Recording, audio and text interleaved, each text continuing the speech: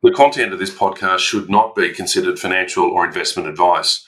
All interviews and discussions are opinions only, and the podcast has been created without taking into consideration the listener's financial objectives, financial situation, or needs. Listeners should obtain independent advice before making any financial decision.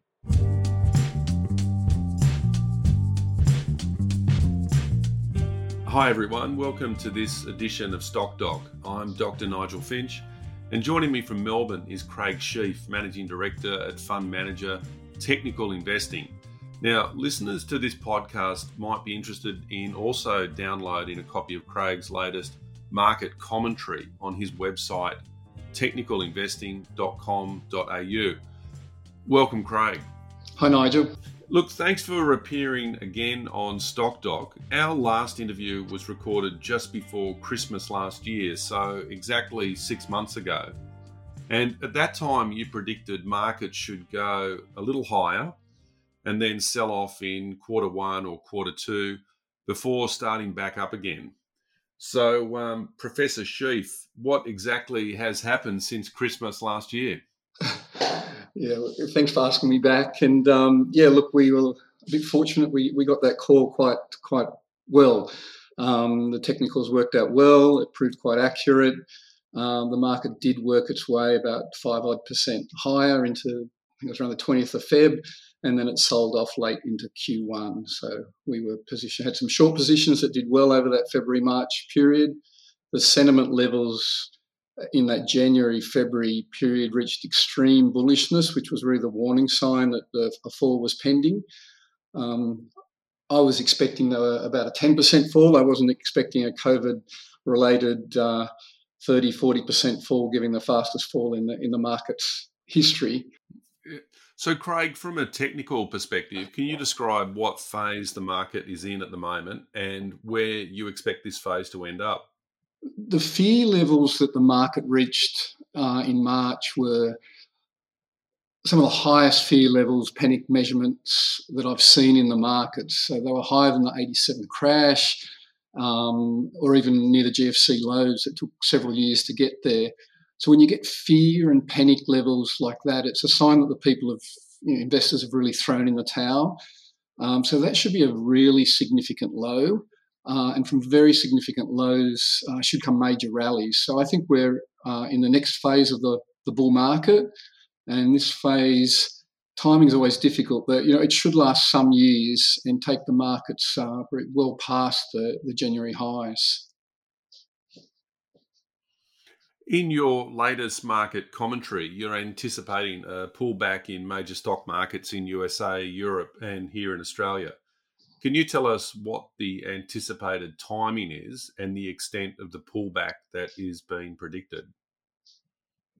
The cycle and timing work we do has been suggesting for some time that the markets would rally into the second part of June and that we could likely see a significant pullback in July. Percentage falls are hard to predict, but we're thinking at this point something in the range of sort of a 10 to 20% pullback.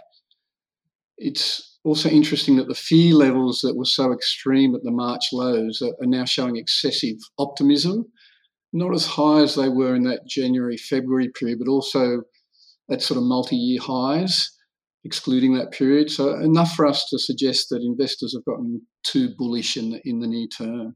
Right. So just to clarify what you're saying, you're suggesting that the market should pull back in July by a reasonable amount and then head off into a bull market. Is that right?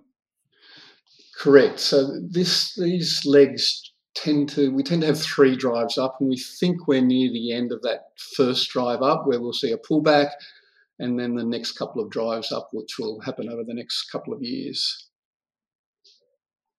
So you seem very confident that the markets will rally in a bull market for the next few years. Can you explain your thinking behind this prediction and explain to listeners what will drive the buoyancy in these markets?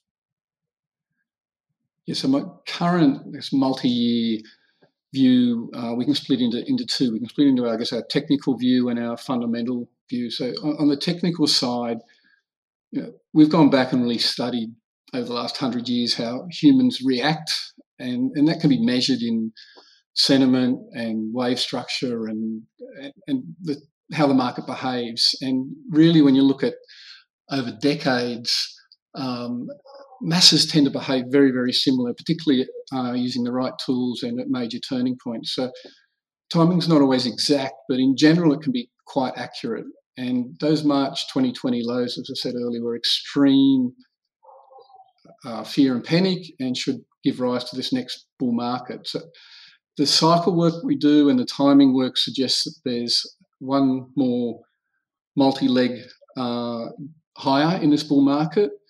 And what we're seeing now is just that first leg that we think is probably getting close to concluding. On the fundamental side, it's basically low interest rates and huge liquidity and a lack of choices where to invest that's going to drive the markets higher.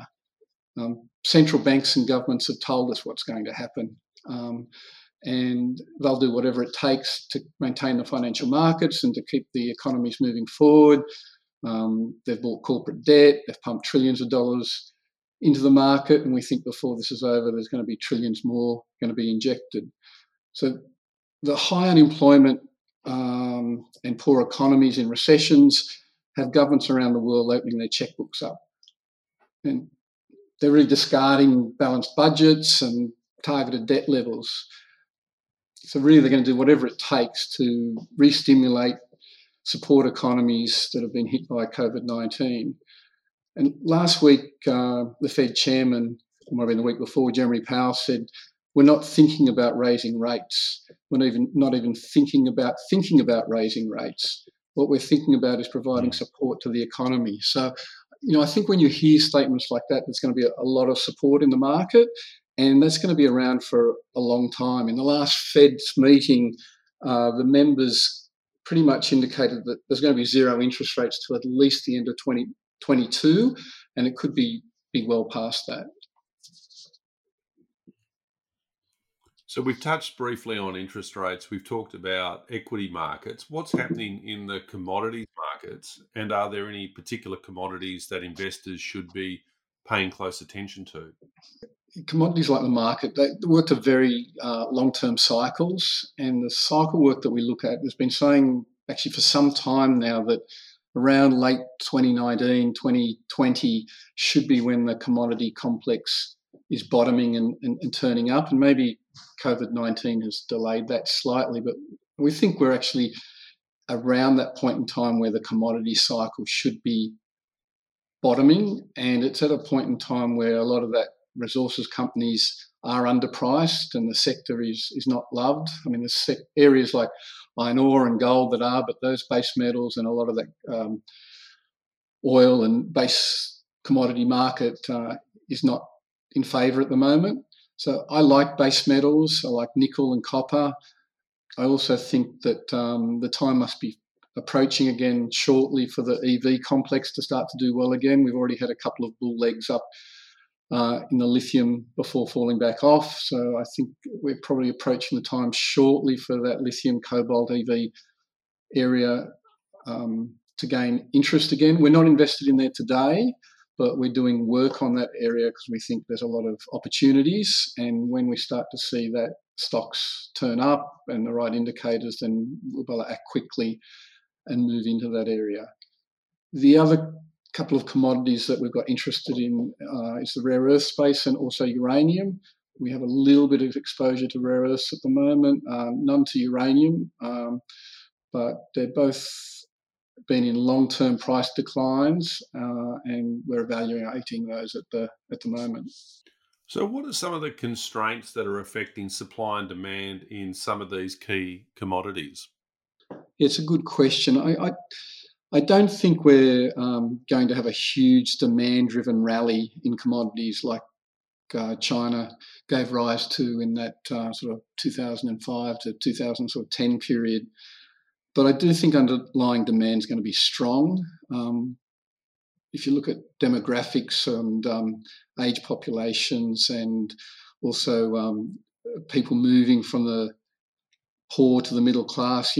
We have about 160 million people a year moving into that middle class that are going to need fridges, washing machines, air conditioners, etc. The electric vehicle complex, there's a lot of money being spent in that area. It's going to be pushed very hard by the car manufacturers, and so there's certain commodities in that area that's going to do well. I mean, copper, you probably use 3 to 4 times more copper in an EV car than you do to an internal combustion car. So I think there's going to be strong demand still coming through, but it's really the supply side that I think is going to cause the commodity complex to move higher. It's just been such a long time since we've had major discoveries around the world. It takes a long time now for a new mine to get discovered, to go through the regulatory process, the environmentals, and get approved. It could be a decade-long process, and there hasn't been a lot of money spent in that area really since that peak back in 2008 to 2011.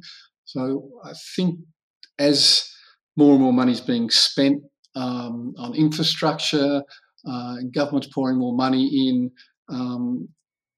the supply constraint of those commodities is going to end up leading with to higher prices.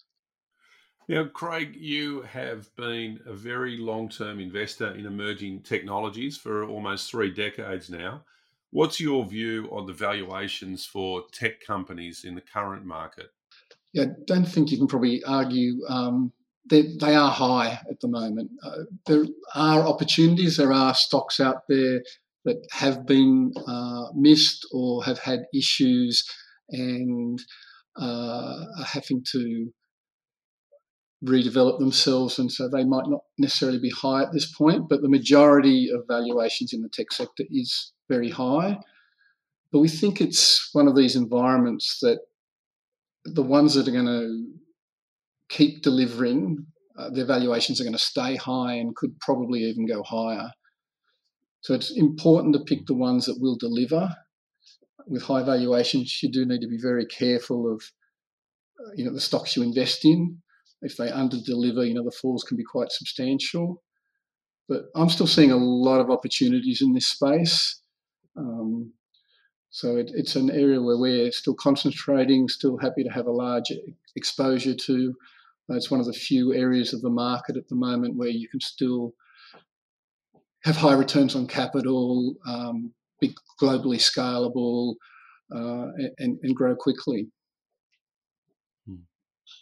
Now, you touched on this before, but I'm just wondering, can you just explain to our listeners your view on the valuation of mining companies in the current climate? Valuations for a lot of the mining companies are quite low at the moment. We're seeing even companies in the development phase that have identified a resource, have done a feasibility study, even a bankable feasibility study, and quite a lot of those assets are still being valued at the moment at maybe 10% of their net present values, whereas in a normal bull market, they'd be valued at much closer to their NPVs. So I think there's opportunities there. If you, I was actually just looking the other night at the mining sector in the US, and I think across the mining index in the US, the average stock is now on a PE of about 7 times, compared to the technology sector that's probably on 25 times earnings. So the valuations do look low. It's just now a matter of picking through the right stocks. And there's one event that I'm particularly interested in, and that's the US presidential election. What is likely to happen to capital markets as we head closer to the US presidential election? Yeah, that's one, Nigel. I'm probably not going to give you too much insights on that. It's very difficult to obviously determine what's going to happen there. I think volatility is likely to increase. We'll need to see really what the policies of the two parties are going to be.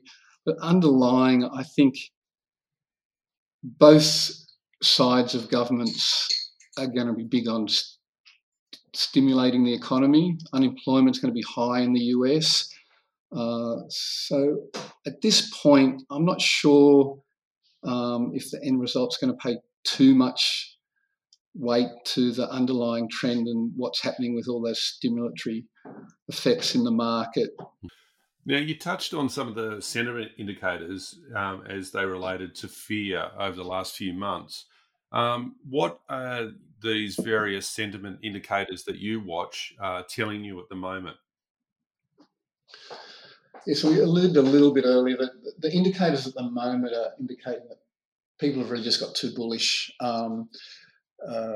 Speaking to a broking firm the other day with their head analyst, and basically the view seems to be at the moment is markets can't go down, but with all the cash being pumped in, stimulatory effects and everything, but it's just the market's going to stay up. And markets just don't work that way. We're at the point, I think, where the sentiment's indicating people are too comfortable at the moment. And so, I don't know what it is, but something usually comes about to take away that confidence and bring a little bit more fear and uncertainty into the market, which, again, I don't know why, and we don't know if it's definitely going to happen, but our work at the moment indicates that could be quite close at hand. So in the short term, again, what you're predicting is a decline in markets and over the next few months, and then starting to move away.